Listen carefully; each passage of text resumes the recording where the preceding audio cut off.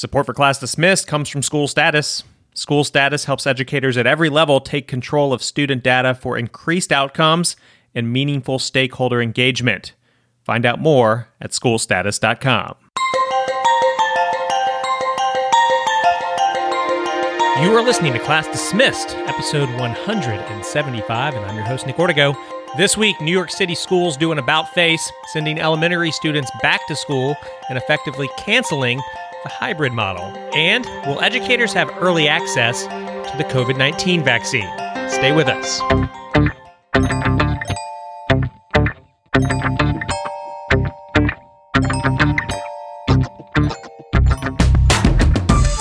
Class Dismissed is the podcast that inspires educators through story. Each week, we cover some of the hottest topics and news in the world of education. Plus, we hear from a guest with a bright idea for education that you can apply in your community.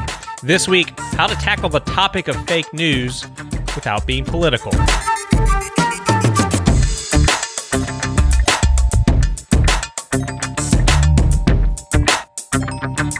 Hello, everybody. Nick Ortego here. Today is November 29th, 2020, and I'm joined by friend, principal, and co-host Christina Pollard. Christina, how was your Thanksgiving? Oh, it was the best rest I've had in a very long time. But I missed my family so much. Yeah, and when you say family, you mean like extended family, like people who live out of state, right? Well, yes, my parents, my siblings, my cousins, everybody, and my closest friends. They all live in different states. Yeah, and kudos to you, because you're doing what a lot of people haven't been able to do. A lot of people still, drove over or flew over to go visit family. And of course, that is the concern, I think, of anyone in the public health arena right now, is kind of like, what's going to be the effect of all of us traveling and seeing and commingling, maybe not following the rules 100%. And will we see a spike on top of the spike that we're already experiencing in terms of COVID cases? True. And I've tried not to be salty about it. I think a couple of days I pouted because we haven't traveled anywhere. And to be honest with you, no one has stepped foot in our home since the pandemic has hit. Wow. No visitors whatsoever. We go to our Friday night football games for our son, and we still wear our mask or whatnot. But other than that, work and, necessities, but not really having any type of social life or family gatherings. It kind of took a toll on me this holiday. I definitely missed family coming in town, or our option. Normally we have Pollard Thanksgiving in Atlanta, and we didn't get to do that. And so that's hard. And when you see pictures on social media where people had large, not 5 or 6, right, but large family gatherings, all indoors. It looked wonderful. You want to be excited and happy for them, as you always are every holiday season, to see pictures. But at the same time, I start thinking of numbers and the impact it will have on the community. And what's that going to mean for people like me who tried to do the right thing, whether we wanted to or not. And now we go back to work tomorrow. And what are, we going to walk into?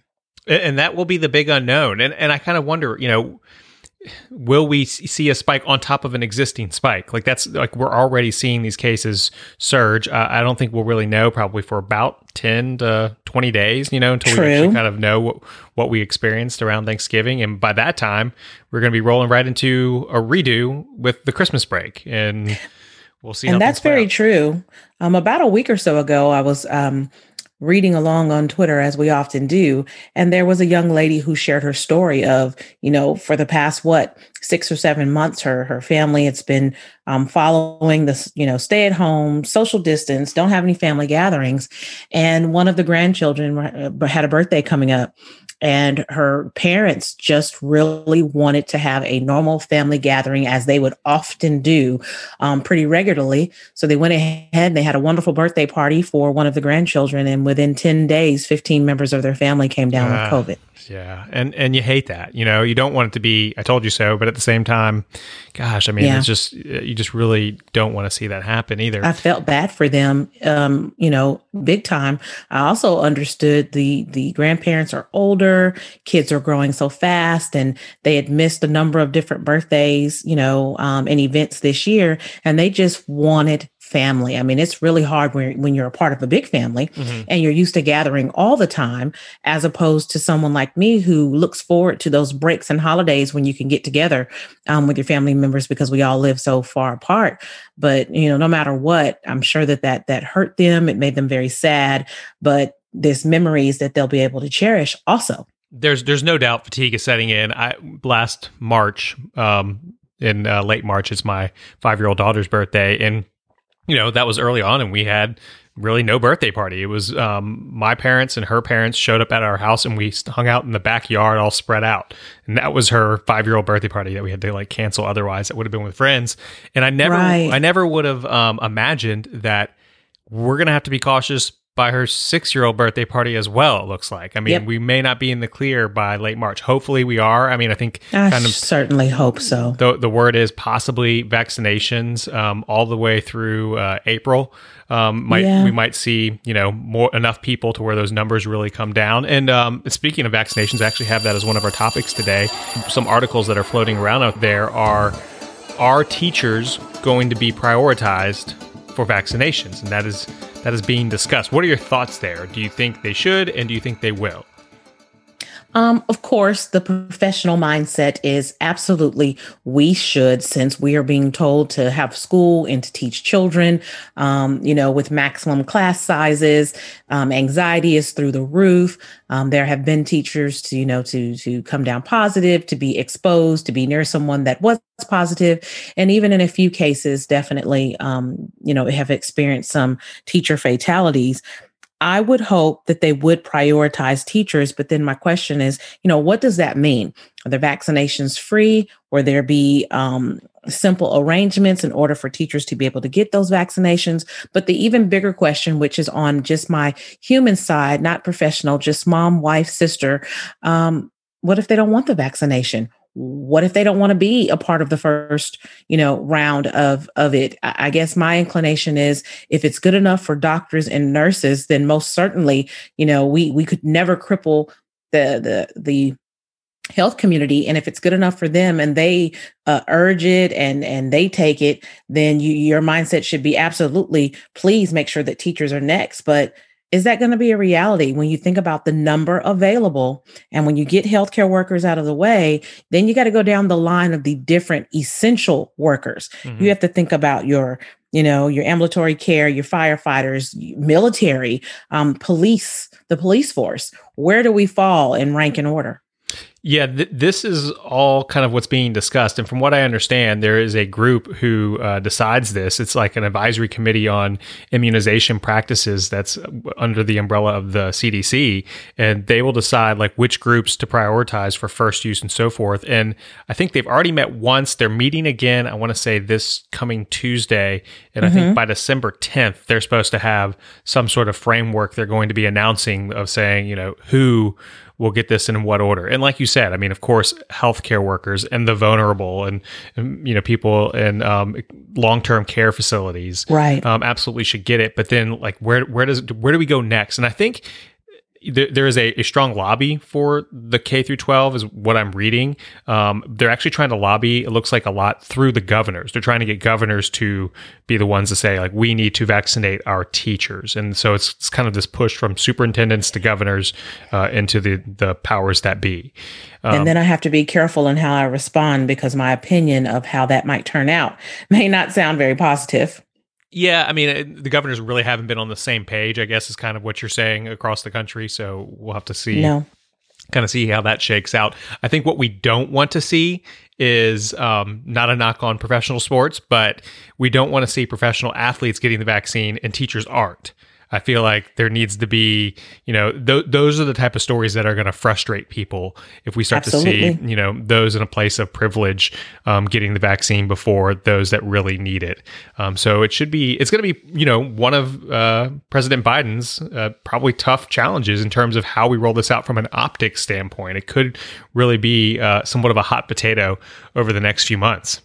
But I'm just glad that we're even having this discussion, because just a few months ago, this wasn't even a part of our conversation. it was still doom and gloom. And, when are we going to get a vaccine? And is it going to be promising? What's going to happen? We were still talking about different phases of testing. And now to even discuss 2 or 3 different vaccination options and where we fall in that ranking order and if we'll be able to get them, is still promising. And I just hope that we all can, hold on, remain positive, and continue to practice some of the, suggestions made by many of our medical professionals with wearing a mask and social distancing. I think that's going to really play a part in some decision making over the next few weeks when we return to school tomorrow. And in a few weeks, we see those numbers and what they will look like. It's going to impact not only next steps for what we'll do about school after the Christmas holidays, but then just really what impact it will make on the decision that they have to make quick rather than sooner, if you ask me, than later, regard to classroom teachers. Yeah. And as you were asking, or you were saying that you weren't really sure if we were going to see this like roll out in parking lots or what. From what I understand, that is the plan. I know it may be a lot more challenging with the Pfizer vaccine due to storage reasons, but Moderna is apparently does have the ability to just basically be refrigerated for several days. And I think that's the one we'll probably see, where you can go pick it up from a local pharmacy or maybe even, through a school parking lot or something like that, where this vaccination may be rolled out. So there is. But my question is that the one that's 70%? No. They were reliable? They were both over 90. There was another one. I think was it AstraZeneca? I think that was a little lower. That was in the 70% range. So, and then, of course, all of us probably have, you're a little nervous about taking a vaccine. And while they've done these trials and they seem to be safe, once you watch the first round, 25 million people or so get it, I think I'm going to have a lot more confidence. I mean, I agree. Once we see how those people react to it, a much larger sample. So hopefully everyone will get on board after that. There's round. 2 ways to look at it, though. You could say, let me check out after that first round and then I'll feel better about it. At the same time, look at how we're living without one. Oh, yeah. The alternative is so stressful. Yeah. Yep. And like you said, like you started off the show, I mean, the fatigue is setting in. It's tough not seeing your family and sacrificing certain things. So yeah, like give me a shot. Let's do this. And it's almost stolen childhoods too. I just, I feel for the kids. No doubt. Oh, and by the way, I should say congratulations with your son. He is on the way to the state championship. Yes, we're so excited. This Friday is going to be really cold. And so we're looking forward to freezing and getting a win. Yeah. And they are 12-0 going into it right now? 12-0. And I don't know if that's happened in the history of Oak Grove, to be honest. Yeah. And I mean, this is a big deal because these are the large schools. These are the 6A schools for the state. So third time in a row for them to make it to the state championship. We hope the third time is that I know is a big deal that it's the 3rd time in a row. Yeah, no doubt. Other topic that I kind of wanted to bring up was actually news that broke today. New York City, if you've been watching, they decided they were going to go back to school about 2 months ago. They put everyone back in school and then they pulled the plug on that about 8 weeks into it and said, no, we're not going to do this. Cases are starting to spike. There was all sorts of backlash. And much of the backlash from what I've read in the New York Times seems to be kind of like, why are you being tougher on schools with the regulations than you are, say, on restaurants and other places. And social entities. Exactly. Social type events. And the mayor's always argued, well, I can make a decision on schools. Governor Cuomo makes a decision on those other things. That's kind of been the line, but I think that hasn't really satisfied the masses. Well, today, Mayor de Blasio said, all right, we are now sending all elementary students back to school in a week or so, week or two. And we are actually not just sending them back to school, we are going to do away with the hybrid learning. So there's really kind of 2 discussions. One, the decision to send the elementary students back and not the middle school and the high school. And the other is doing away with the hybrid learning. Are we learning that hybrid learning is very challenging on teachers and maybe not the best for kids? I mean, is that what you think we're hearing here? I don't think that it's not what's best for kids. Clearly, what's best for children is what we've always been doing, and a lot of behind a lot of eyes. But in reality, I think it's situational, and you have to just do what's best for your area. I am gravely concerned about the decision to send that many children. Of course, they're very large school districts there, sending that many children back to a traditional setting, and they will have to watch their numbers and they will have to make decisions based on, data, no different than what we did. If you remember, A lot of schools around our area started off traditional, large and small populations. And we did not. We started off with hybrid. Mm-hmm. We went an entire term that way and decided, because so many other schools were traditional, it was going to impact us in regard to our attendance rating and, our preparation for state testing. And we made the decision to go back traditional. Not long after we made the decision to go back traditional, many of the traditional schools around us had to make an about face and switch to hybrid because the numbers and their outbreaks was just, difficult to deal with. And not but a few weeks after we were in traditional, unfortunately, our district too had to have a quick meeting and make a decision on whether we were going to return traditional or hybrid after the holidays. And we are returning hybrid tomorrow. So when I think about that large population of children in New York City, going back traditional, I understand that he had to deal with a lot of negativity, a lot of, opinions, and he has to make his constituents happy. I think they're just going to have to respond to the data. And I can't say that the hybrid model isn't what's best for children. You have to look at that in multiple ways. One is less days of face-to-face instruction, which I don't think is best for children, but it does involve some instruction and giving schools an opportunity to keep numbers low, to keep the building disinfected and sanitized versus traditional when you have a really large population. For example, we serve 650 students. And for the last few weeks, it has been extremely stressful, trying to give them as normal of an learning environment as possible. But then here we are, the sanitizing police going up and down the halls, pull your mask up, don't touch, social distance. It's exhausting, it's tiring, and it's extremely difficult with young people in middle school and high school because that is a very social time and age for them. Mm-hmm. So I get their decision to send elementary students back and not the secondary students. But at the same time, what I would love to know what measures and protocols they're putting in place this quickly with that about face to protect the children and to protect their teachers. I guess what I want to know, and maybe this data exists, I have not seen it. And I'll say this, the cases in Mississippi from the first 5 weeks to what we had just going into the Thanksgiving break on just say the students alone has doubled, almost tripled. For example, our average for the student cases was 282 a week. And then going into the Thanksgiving break, there were 702 students that had it in the state of Mississippi. So, I mean, that just shows you that, we're aggressively, I think, compared to many states, back in school, just kind of as a generalized statement.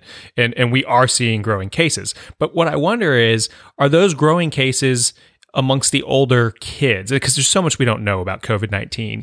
And sometimes it does seem like it just, for unexplained reasons, isn't spreading as much with the, 5-year-olds all the way to, about 10, 11 years old. I mean, do you know, or have you seen any data saying that in this younger group, it's spreading a lot or not enough? I have not seen any concrete data, but I want you to just remember that one word, asymptomatic. This is true. I mean, so we don't know if they're spreading it too, and that's kind of like why the research is probably so hard to kind of just make it black and white and say this is happening, this is not. But we also have to go back to the question about whether schools across America are honestly and regularly reporting. Yeah, this is true. And so the data may be flawed from the start, which kind of makes it hard to know anything. I guess as a parent, I like the idea of those elementary kids being there 5 days a week, if possible. I mean, it's just, I worry about, those kids falling way behind where I feel like middle school and high school students may have a better fighting chance in those other models. Cognitively speaking, that's just really the only way you're going to teach young children to read and to improve their reading ability is face to face, seeing the placement of the tongue and the shape of the mouth and hearing the sounds, directly while looking at your teacher's mouth plays a huge role in that developmental segment. But not only that, we go back to their social emotional support with the, face-to-face social interactions, structure, regular routines, all of that impacting their emotional health. But I think that same thing can be said for middle school and high schoolers. When we were hybrid out the gate, we We heard from a lot of our middle schoolers about how they missed school and they missed their friends and they just missed so many things. And then when they got back to school, they were extremely happy. But with the restraints, it made middle school not as fun. Right. So there's just so many positives and negatives that you could sit here and toss back and forth. At the end of the day, I have to go back again and say that I do believe that leaders are trying to do what they think is best for our children. Mm-hmm. And we have to be supportive and do all of our best. I think the biggest problem really lies outside of schools, what we're doing in our spare time, what we're doing with our weekends, what we're doing with our time off. We talked about how the numbers jumped at the end of October and beginning of November. What did we do on our fall breaks?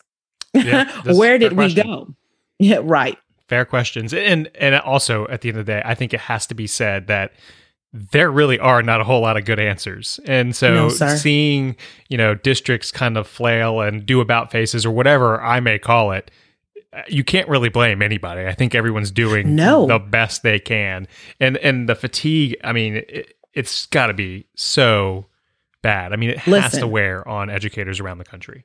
Bold decisions are happening, and it's all because of the pandemic. And if we didn't have a pandemic in place, we would be just terrified to make such bold and different decisions. I mean, right now, I'm not sure if you're aware that many superintendents are actually looking at the year-round model for instruction. And this all came about because of the pandemic being in place and trying to put in a better model for teachers and students. But year-round learning has been around forever. Right. But we're just now really being okay with bringing it up. We actually have a couple of districts in our state that have adopted it and going to try it out.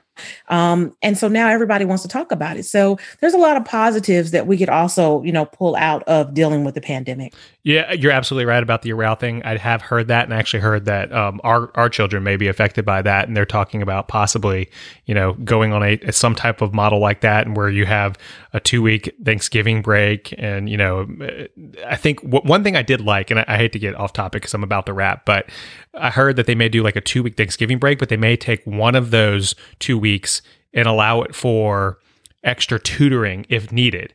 And also like extra activities. That's a different model. The one that's the most common is literally attending 6 weeks and then having a 3-week intercession. And during the 3 weeks offering interventions and extra academic support for students that need it. And that basically we would start school somewhere around July 15th, and then school would end somewhere around June the 8th. You'd still get 4 to 5 weeks of a summer vacation, but it would just be so different.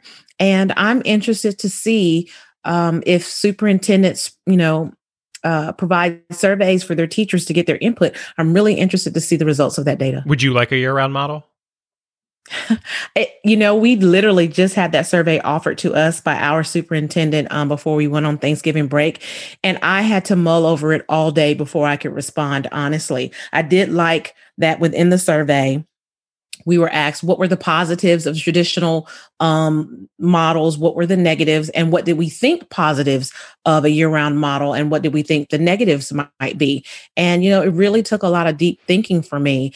And as a 12-month employee, it would not impact my life. Right. So it's a little bit different. However, as a principal speaking, the preparation time and the time in between school years is going to really make it tough for administrators. But you don't want to think about self. You want to think about how that would impact teachers. Would it give them, a breath of fresh air to regroup, to plan, to collaborate, to do whatever they needed to do? But what if our school district selects the year-round model and the districts around us do not? What do you do with the employee children? Right. And I think that is why some of these districts are looking at the possibility of these extra things during those times that there's quote unquote a vacation. So I just think there's going to have to be some collaboration with superintendents, which is something you don't normally do. You focus on your school community and you make decisions, for your school community. Perhaps this is going to now cause superintendents to be a little bit more aligned in decision making. Yeah. Well, a very good point. Big, bold decisions are being made as a result, as a side effect, if you will, of COVID-19. I like that perspective, Christina. Are you ready for today's bright idea? Yes. Our Our guest in today's Bright Ideas segment is here to give us tips on how educators can help students understand and identify media bias. Jacqueline Whiting spent over 20 years teaching high school social studies, but now she's her school's librarian media specialist. She's also the co-author of News Literacy, The Keys to Combating Fake News. Jackie, welcome to Class Dismissed. Thanks, Nick. Great to be here. I'm so excited to have you here because this is an issue that when I was running a newsroom, I would even hire people who would study journalism in college. So they've already been through high school, they've already been through college, and it still concerned me at times of their grasp of what I would call media literacy or news literacy or media bias even, and how to identify those things. So it sounds to me like you have been really focused on educating students on how to work through all of this, right? Yeah, definitely. It actually began as my Google Innovator project when I was accepted into the Google Innovator Academy. It was right after the Chegg report had been released. The Stanford History Education Group did their examination of students in middle school, high school, and college, trying to assess their civic online reasoning, is how Chegg referred to it.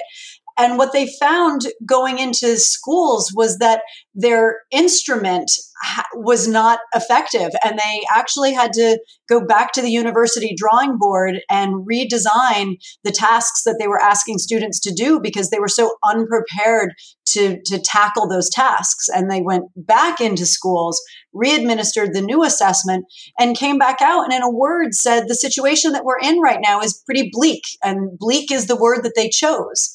And that was about 3 years ago. And that was really a call to action, certainly to people in the library media world. And I think it's filtered out from there to people in all parts of education. The media literacy of faculty is as important as the media literacy of our students. And so in trying to tackle this problem with students, I found that I'm having kind of preemptive conversations with colleagues and running workshops for other teachers so they feel a sense of preparedness and some comfort in addressing this in their classrooms. Yeah, and that's a really good point, and that's exactly why we're doing this episode, because as you're saying, maybe some teachers out there, they've, I don't want to say been left behind, but things have changed a lot over the past 20 years, or just really the invention of the internet and how news is delivered to us and where it's coming from and how it looks kind of gets a little blurry at times. And what I'd like to do is just kind of go through and maybe identify some tricks on, things that teachers and students should be looking for when they're pulling sources from different news sources across the internet. So Sure. You can help me with that, right? Absolutely. So let's first kind of just go through and try to identify some things that are happening in the media that people should look out for. And the first one I'm going to start with is native advertising. Can you explain to listeners what that is and what that looks like? Yeah, absolutely. Native advertising by another name is sponsored content. And when I present students with an example of native advertising and they're not really sure what it is that they're looking at, and if I say to them, what if I call it sponsored content? Does that mean anything to you? And now the sports fans say, oh yeah, sponsorship. Somebody's paying for it to be here. And that's immediately followed by a whoa. I'm looking at a news site. You don't pay to put your story in front of people. And so that's when we start to unpack it and say, okay, so sponsored means somebody's paying for it to be here. Originally, I called it native advertising. So what is it that we're looking at?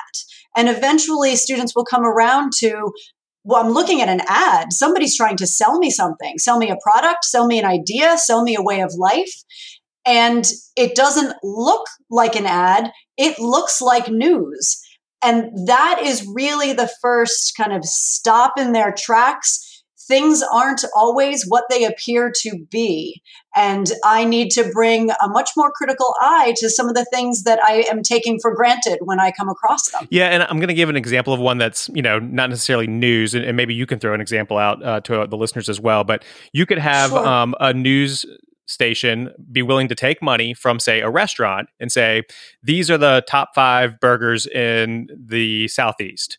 And maybe all five, maybe one of the five, but they could be paying to have that article written, or they may have even written it themselves and handed it over to the news agency. And essentially it is native advertising. I mean, is there anything that jumps out in your mind that also might look like that? Yeah, there's a great one I use with students.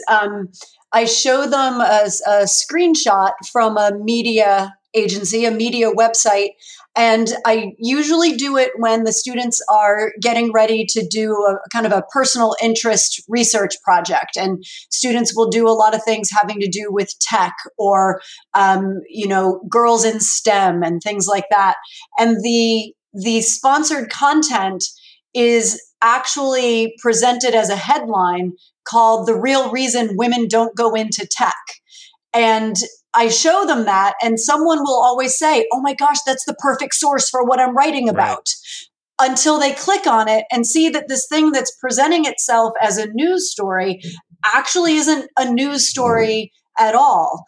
But you have to be paying close attention to figure that out, right? Somebody's paying for access to you. It's really closely related to clickbait, which is something they love because, that's amusing and that's engaging and entertaining, but they're cousins. And I can say from experience, I've seen local news agencies 5 years ago, they were uncomfortable with the idea of taking money from somebody and writing something that looks like a news article. And they didn't even like the idea of having something at the very top or the bottom saying this is, native advertising or sponsored content or so forth. Mm-hmm. But as we've gone along over the past 5 years or so, that bar has been lowered as these organizations, local news companies, newspaper companies realize that they may need to find new ways to get money because people aren't watching TV anymore. People aren't getting the newspaper anymore. They're more willing to do this. I mean, would you agree?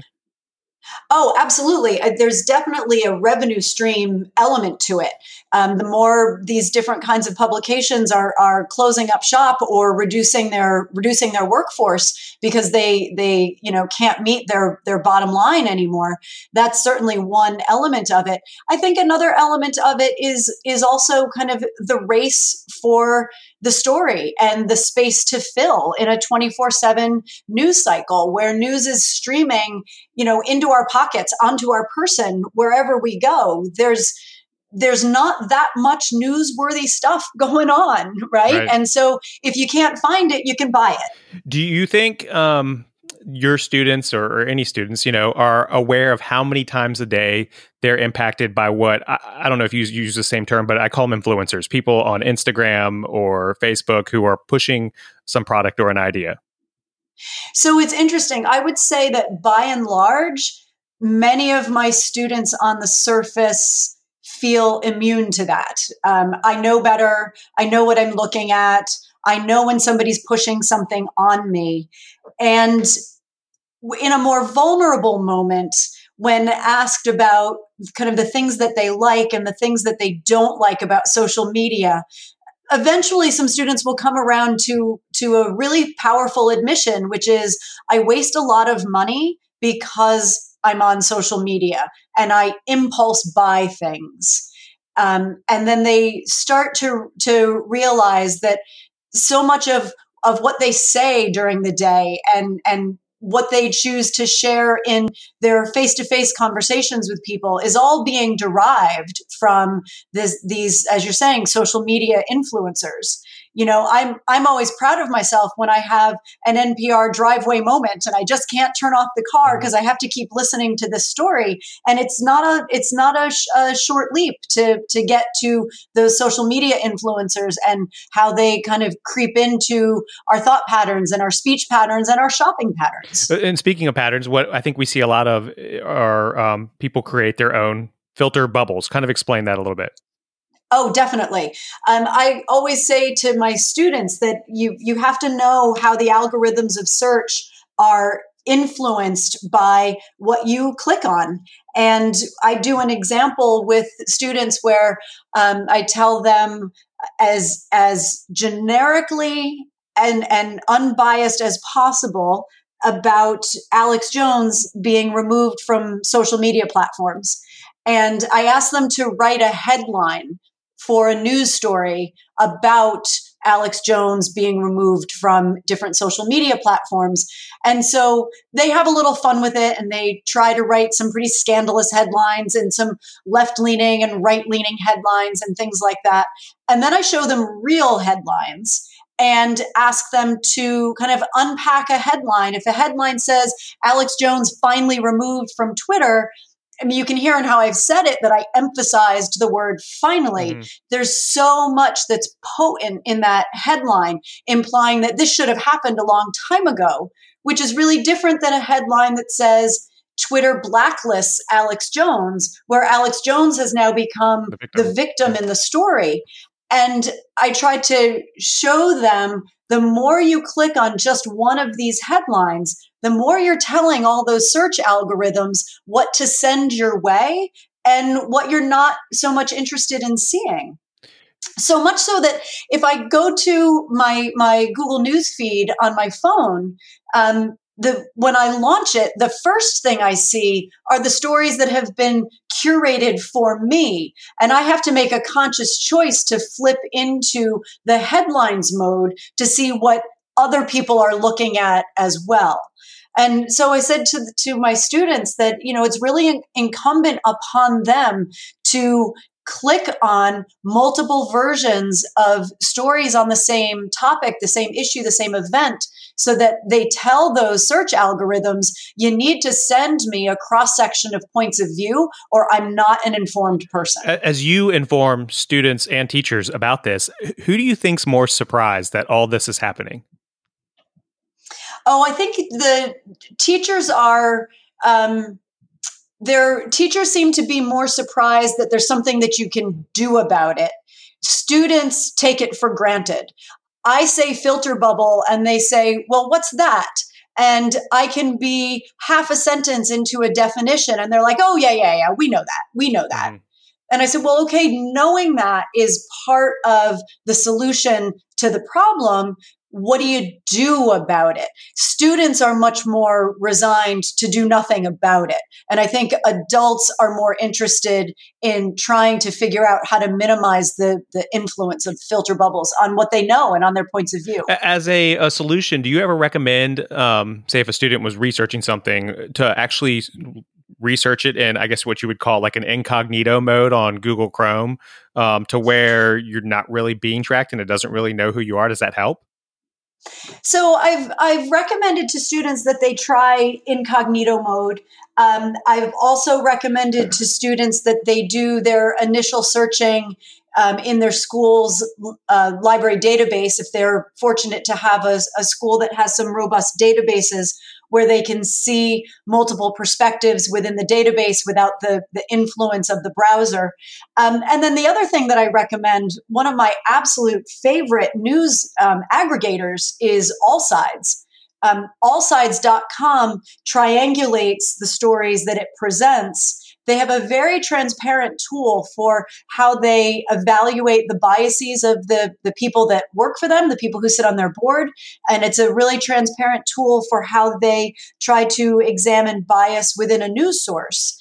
So that has been a really valuable way for students to see right in front of their face when they look at the screen. There is so many different ways to see this story than the way that I might be inclined to think about it myself.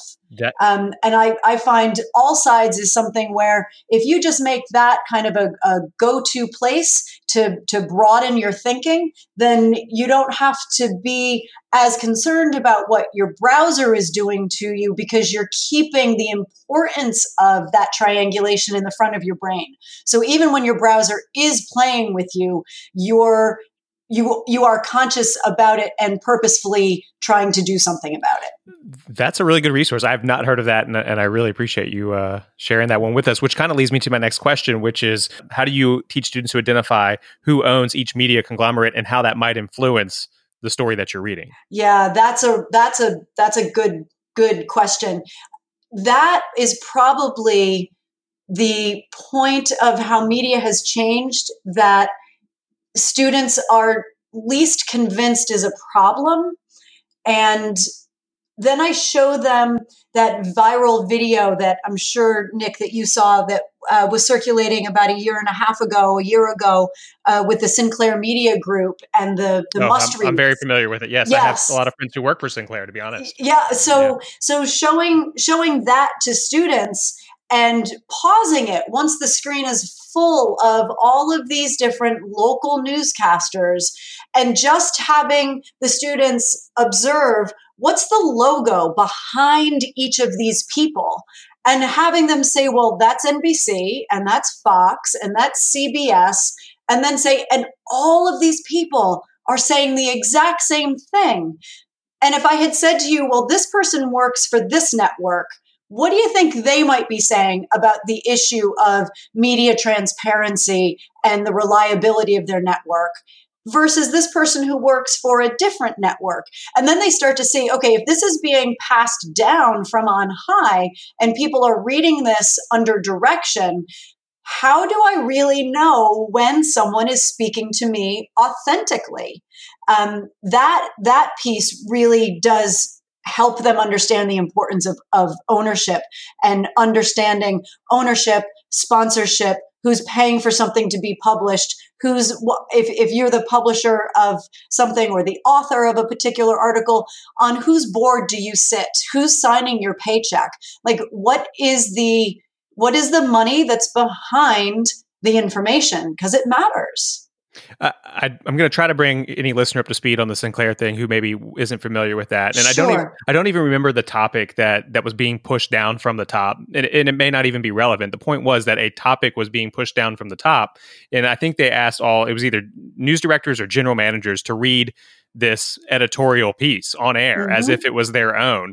And it turns out that you had all these affiliates, which I don't remember if it was 20, 30, 40, 50 or more, reading the exact same editorial piece, which was pushed down from the higher ups. And right. I remember, I'll give a backstory. I won't use names, but I have a close friend who was an assistant news director at one of those Sinclair stations. And she was embarrassed and she was infuriated that happened.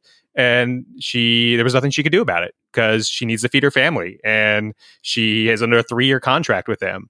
And, right. and so that's what's happening. Like you would think that maybe like these journalists would step up and do something about it, but they have contracts and need to feed their family. And there's nothing they can really do about it other than get in line and continue to read those messages. What say you about all that?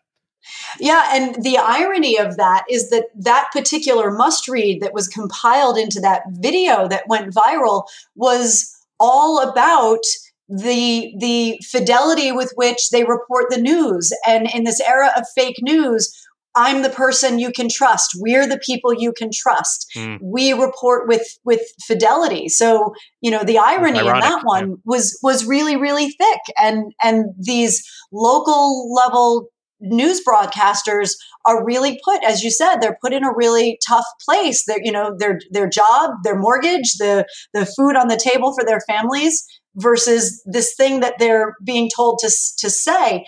And I have no reason to doubt that any of those people believe what they say. They've gone into journalism for a reason. Of course, they are trying to report with integrity. And yet the flip side is you're saying it because someone's telling you to say it, and their motives for telling you to say it may be disingenuous. And that's where it becomes really complicated. It really does. And so if a student is working on, let's say, a research paper and they're citing news articles or whatever they find on the internet, I mean, should teachers be making sure that they are, at least like you said, getting all sides in that regard? And how do you do that? Yeah, and that's really challenging when you're working with students who are caught in this trap of bias confirmation. They have an opinion, they have a point of view, and they enter research with this notion that, well, I know what I'm going to say, I know what I'm going to argue, or I know what I'm going to prove. And so they enter the inquiry process not really looking to understand an issue, but just looking to confirm that what they know is true. And then they're inclined to dismiss things that are contrary to their preformed belief. And that, I think, is a big challenge with with students being able to find the media that will say to them what they want to say.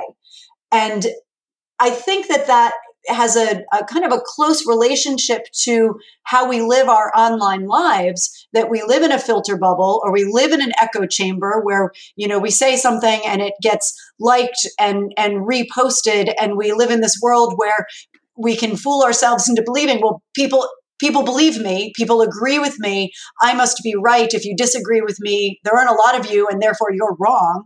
So these echo chambers and these filter bubbles have removed our ability to even understand how to disagree with someone, how to partially disagree with someone and find common ground in other areas. And to me, that's the challenge. It's not to take the student who's on this kind of confirmation bias crash course with the truth and say, no, you're wrong. You need to see it from this point of view. It's, if you see it from the point of view you see it from, why would somebody see it from a different point of view? What are the experiences that person has had that inclines them to their perspective on this issue? Can you find common ground between you and that person in your life experience, if not in your understanding of this issue? And when you can start to build that common ground, you can start to then say, now we can open the road for having a wider point of view on an issue that's not black and white. There are no black and white issues. Everything is gray if you let yourself see it. Jackie, I'm going to ask you to help all educators out there with a tough question, and you may have a great answer. I don't know how you get through this, but I'll try. We've got a president who often refers to the fake news, and in times he's referring to the New York Times, Washington Post, what many people would call institutions here in the United States. So, how do you have that discussion with your students without being political? Is there a way to have that talk? So lots of educators are afraid of having that talk. And I understand why they're afraid of having that talk. I begin every conversation about media literacy by saying, while we are in the room together, we are not going to use the term fake news. In fact, I will feel successful as an educator if I can remove that term from your vocabulary. Because when that term is invoked, it tends to be invoked with the intention of shutting down dialogue. And to me, media is in the business of informing us so we can have productive dialogue. So I ask students to think about three things. Information is what's happening.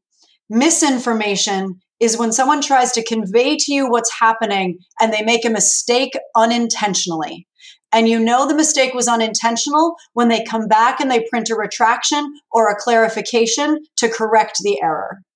And then the third thing that I want them to think about is disinformation. And disinformation is when someone tries to convey incorrect information to you for their own personal gain.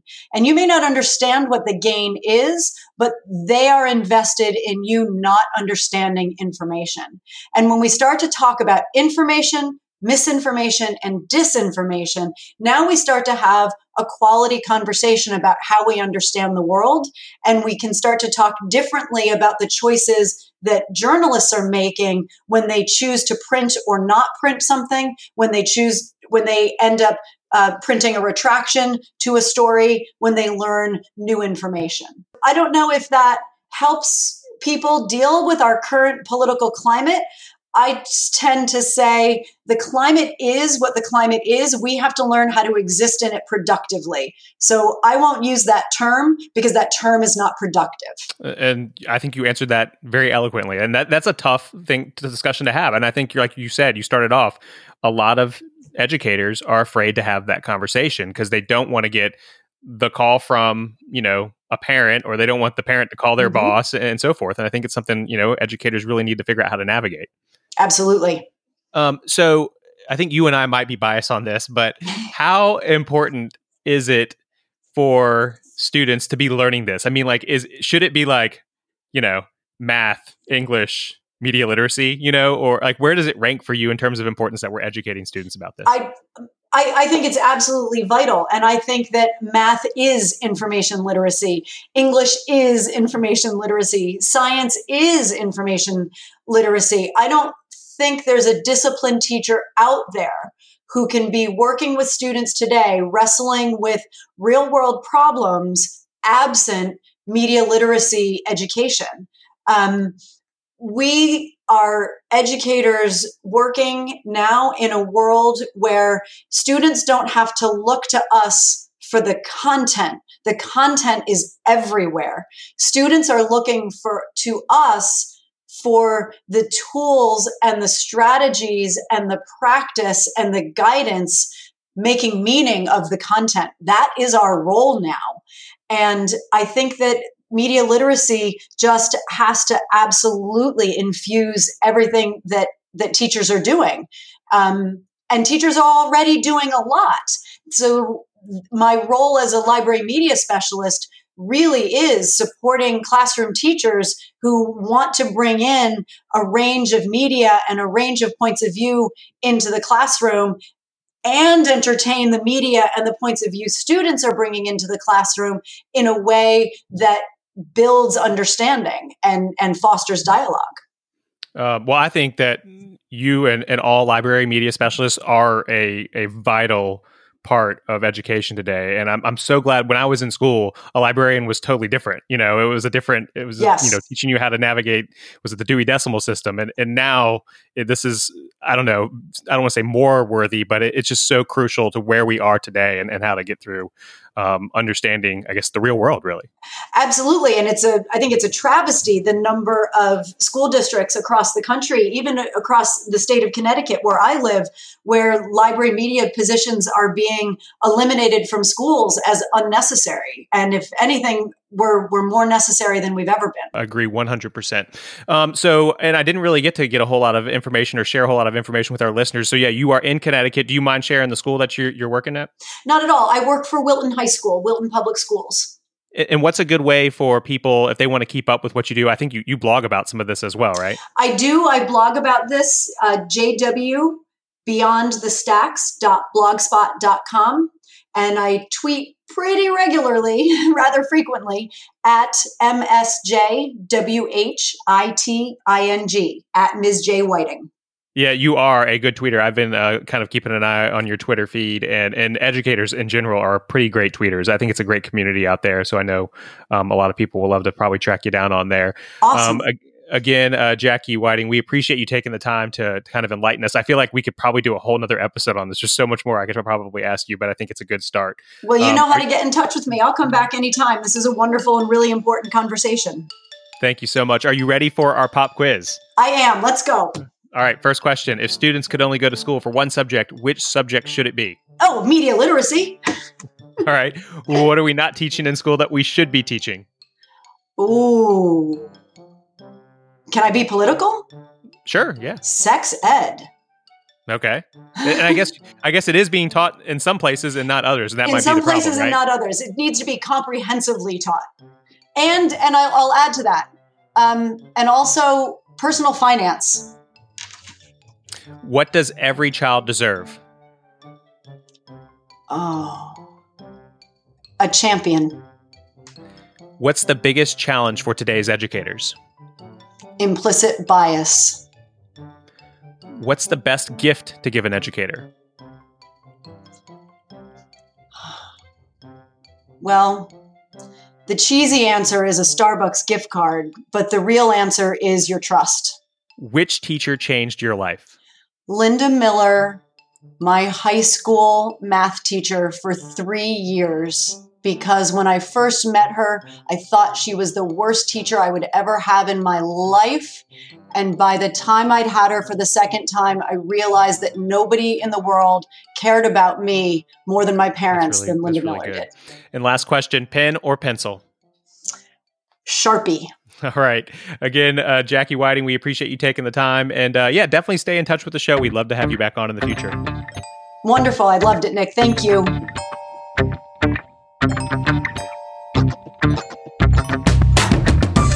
That's going to do it for this episode of Class Dismissed. If you want to send us an idea or comment, remember you can always email us at info@classdismissedpodcast.com or tweet us at classdismiss.